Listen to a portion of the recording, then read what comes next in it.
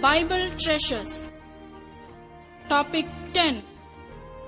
Spiritual Gifts. Welcome to the Sound Doctrine Telecast. Praise God for all the corrective teaching we received through this series of talks. During the last 2 weeks, our subject of study has been spiritual gifts. And the topic that we are considering is how not to operate gifts. So far, we have done 2 lessons. Lesson number 1, do not be ignorant of spiritual gifts. And last week, we studied lesson number 2. Do not over-differentiate between gifts and talents. Today, we will move on to lesson number 3. How not to operate gifts. Do not be waiting to be pushed. Once again, how not to operate gifts. Do not be waiting to be pushed. We want to present before you 2 examples of men who hesitated and 2 other examples of men who actually volunteered. First, we will begin with 2 men who very much hesitated. The first person was none other than Moses. Turn with us to the book of Exodus, 4th chapter, from verses 10 to 12. Here comes God's call to Moses, so he will go to Egypt to deliver God's people. How much he hesitated and what sort of excuse he started giving to God. And Moses said to the Lord, "O my Lord, I am not eloquent, neither before nor since you have spoken to your servant, but I am slow of speech and slow of tongue." What Moses said was, of course, true. But God did not accept that excuse. The Lord said to him, "Who has made man's mouth, or who makes them mute, the deaf, the seeing, or the blind? Have not I, the Lord? Now therefore go, I will be with your mouth and teach you what you shall say." Maybe, beloved, you have a physical handicap. Don't use it as an excuse, because God in His power can always overrule it. And there is another person who was hesitating to move forward for God. We meet him in book of Judges, 6th chapter. And he was none other than Gideon. Now when God called him, he started giving a lot of excuses. First, we see him in the 6th chapter of the 11th verse that he was threshing wheat in the winepress in order to hide it from the Midianites. In other words, he was doing a farm work or a field work when God called him. And he also was in the midst of a very discouraging situation. The people of Israel were under the heavy oppression of Midianites. So here Gideon says something very sensible, but which was not acceptable to God. 13th words, Gideon said to the Lord, "O my Lord, if the Lord is with us, why then has all these things happened to us? And where are all the miracles which our fathers told us about, saying, did not the Lord bring us from Egypt? But now the Lord has forsaken us and delivered us into the hands of the Midianites." He was overwhelmed by the oppressing situation that the people of Israel were in. Another thing that was bothering him, you look at verse 15. He said to the Lord, "O my Lord, how can I save Israel? Indeed, my clan is the weakest in Manasseh, and I am the least in my father's house."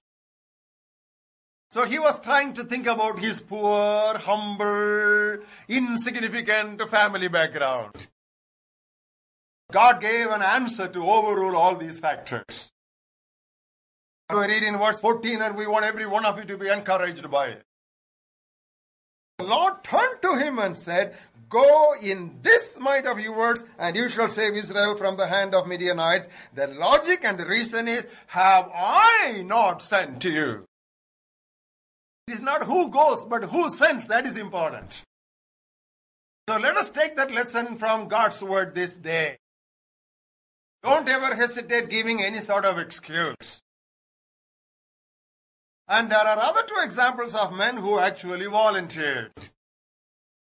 The first person we want to present before you is none other than King David.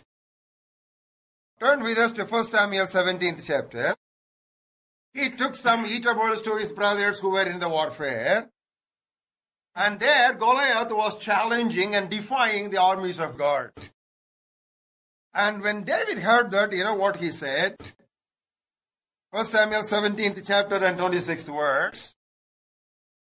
David spoke to the men who stood by him, saying, "What shall be done for the man who kills this Philistine and takes away the reproach from Israel?"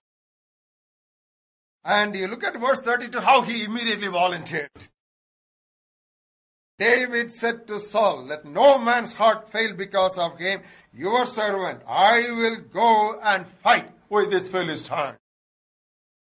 Nobody suggested to David whether he would go or not. It's a total voluntary act. I believe this is in accordance with the prophecy that we read in Book of Psalms, 110th chapter. Turn with us to Psalm 110 and we will read the first three verses, a very classic passage. "Lord said to my Lord, sit at my right hand till I make your enemies your footstool." Look at third verse. "Your people shall be volunteers in the day of your power, in the beauties of holiness. From the womb of the morning, you have the dew of your youth." This is a day of God's power. In the day of God's power, God's people should be volunteering and willing to go forward. And that is a very special reference to young people. And another example, we would like to turn to the pages of the New Testament. It's a very, very familiar example, even Simon Peter. You turn with us to the 14th chapter of Matthew's Gospel. When the disciples were on the boat, they saw Jesus walking towards them. They immediately thought they were terribly scared and afraid. They thought it was a ghost that was coming. And Jesus told them, "Don't be afraid, it is I. Lord, if it is you, ask me to come, I will come on water." So he volunteered. And Jesus said, "Come on." And you know the Bible says, Peter jumped out of the boat and he walked on water. Unfortunately, we speak more about Peter sinking in water rather than walking on water. Now, we want to tell you something, beloved. It is better to be emotional rather than emotional. And most of us, we suffer from some kind of an inferiority complex. We think we are useless because we are not highly talented or terribly gifted. There is a direct correction to that kind of a mentality. Turn with us to Book of Ecclesiastes, 9th chapter. Look at the 11th verse.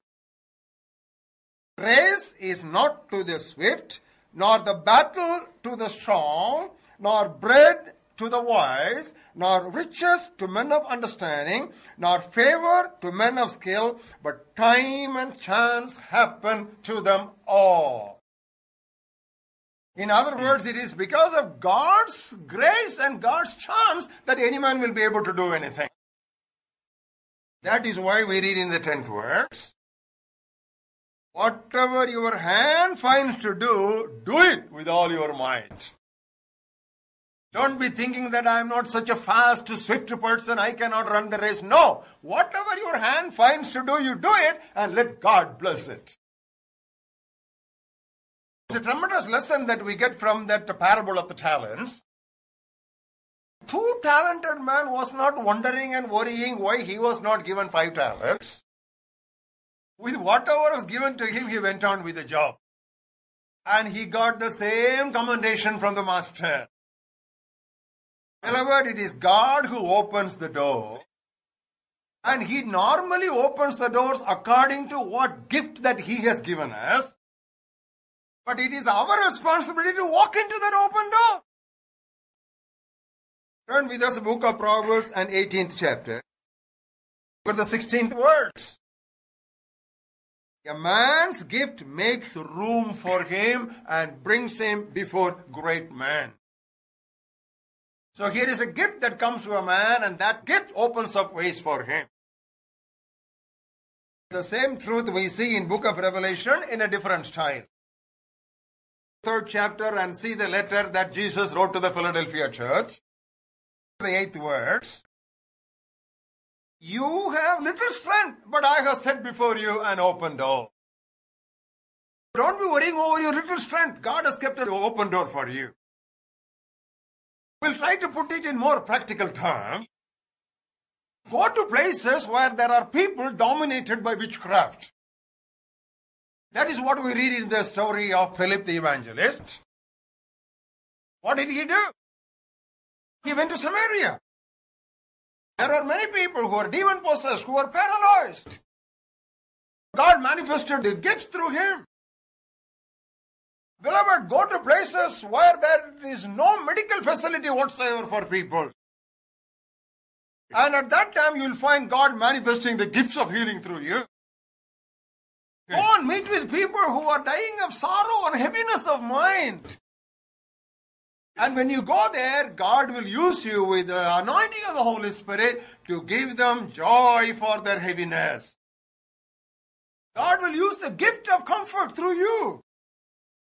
Go to religious people. Go to people of high intellectual. And God at that time will give you the word of wisdom and the word of knowledge. That's what Apostle Paul did. He went into the synagogue. And he also went into the marketplace. He went to the marketplace, he met with people who are religious or who are intellectuals, and God just gave him the right word for the season. Beloved, the reason why most of us are very hesitant to do anything for God or move for God is fear. We want to tell you there is nothing, we say, there is nothing that paralyzes us like fear. We want to present before you illustrating 3 kinds of fear. Sometimes we are afraid of anything that is supernatural, where we have that we call the fear of supernatural realm. Some people are even hesitant to ask God for the Holy Spirit and gifts because they are scared they might get a counterfeit. Jesus foresaw this kind of hesitation and he gave 3 examples. If a son shall ask his father for bread, will he give him a stone? If he asks for fish, will he give him a serpent? If he asks for egg, will he give him a scorpion? If you then being evil know how to give good gifts to your children, how much more shall your heavenly Father give the Holy Spirit to those who ask him? Ask God for the Holy Spirit and you will get only the Holy Spirit. Ask God for the gifts of the Holy Spirit, you will receive only the gifts of the Holy Spirit. God will give you even more than what you ask, and never ever hesitate to move into the supernatural realm. And the second fear is the fear of making mistakes. Oh, if I make mistakes, what will happen? If a child thinks like that, if I fall, what will happen? So better I don't walk. That child will be a paralytic all his life. Beloved, the gifts of God are perfect. But no operator of gifts is perfect. And no operation of gifts is perfect either. That is why while Paul was writing about the gifts of the Holy Spirit for Corinthian church, he says, when I was a child, I spoke as a child. When I was a child, I thought as a child. When I was a child, I understood as a child. But when I became a man, I put away the childish things. In other words, everybody, even in the matter of the manifestation or operation of the gifts of the Spirit, will have to go through this childhood stage. Now, that is what Paul referred to even when he was talking about prophesying. Look at 1 Corinthians 14th chapter. Look at the 31st verse. And all prophecy one by one for what? That all may learn and all may be encouraged. In other words, there is a learning that is involved when you are operating the gifts of the Spirit. That is why Paul said that we prophesy in part. He says we, in other words, he includes himself in prophesying with some defects. Beloved, we want to make one statement. Gifts develop by practice, and by practice. Don't be afraid of making mistakes. The third fear that normally paralyzes is the fear of past failures. For example, you might have prayed for so many people's healing, and many people would not have got healed. Frustrated, what is the point in praying for healing? People are not getting healed anyway. So, beloved, at that time you should remember there could be 101 reasons why people are not healed. There could be unbelief on the part of the candidate. Or there may be a chastisement that God might have brought upon that person to teach him a lesson. Or God would like to keep that person humble because of his experiences or revelations. Just like Paul's case, God would have just delayed that healing. Or maybe God's choice or God's will concerning that particular sick person could be that God wants to heal that person through medical means. Or there may be some aging problem, and these things you cannot reverse.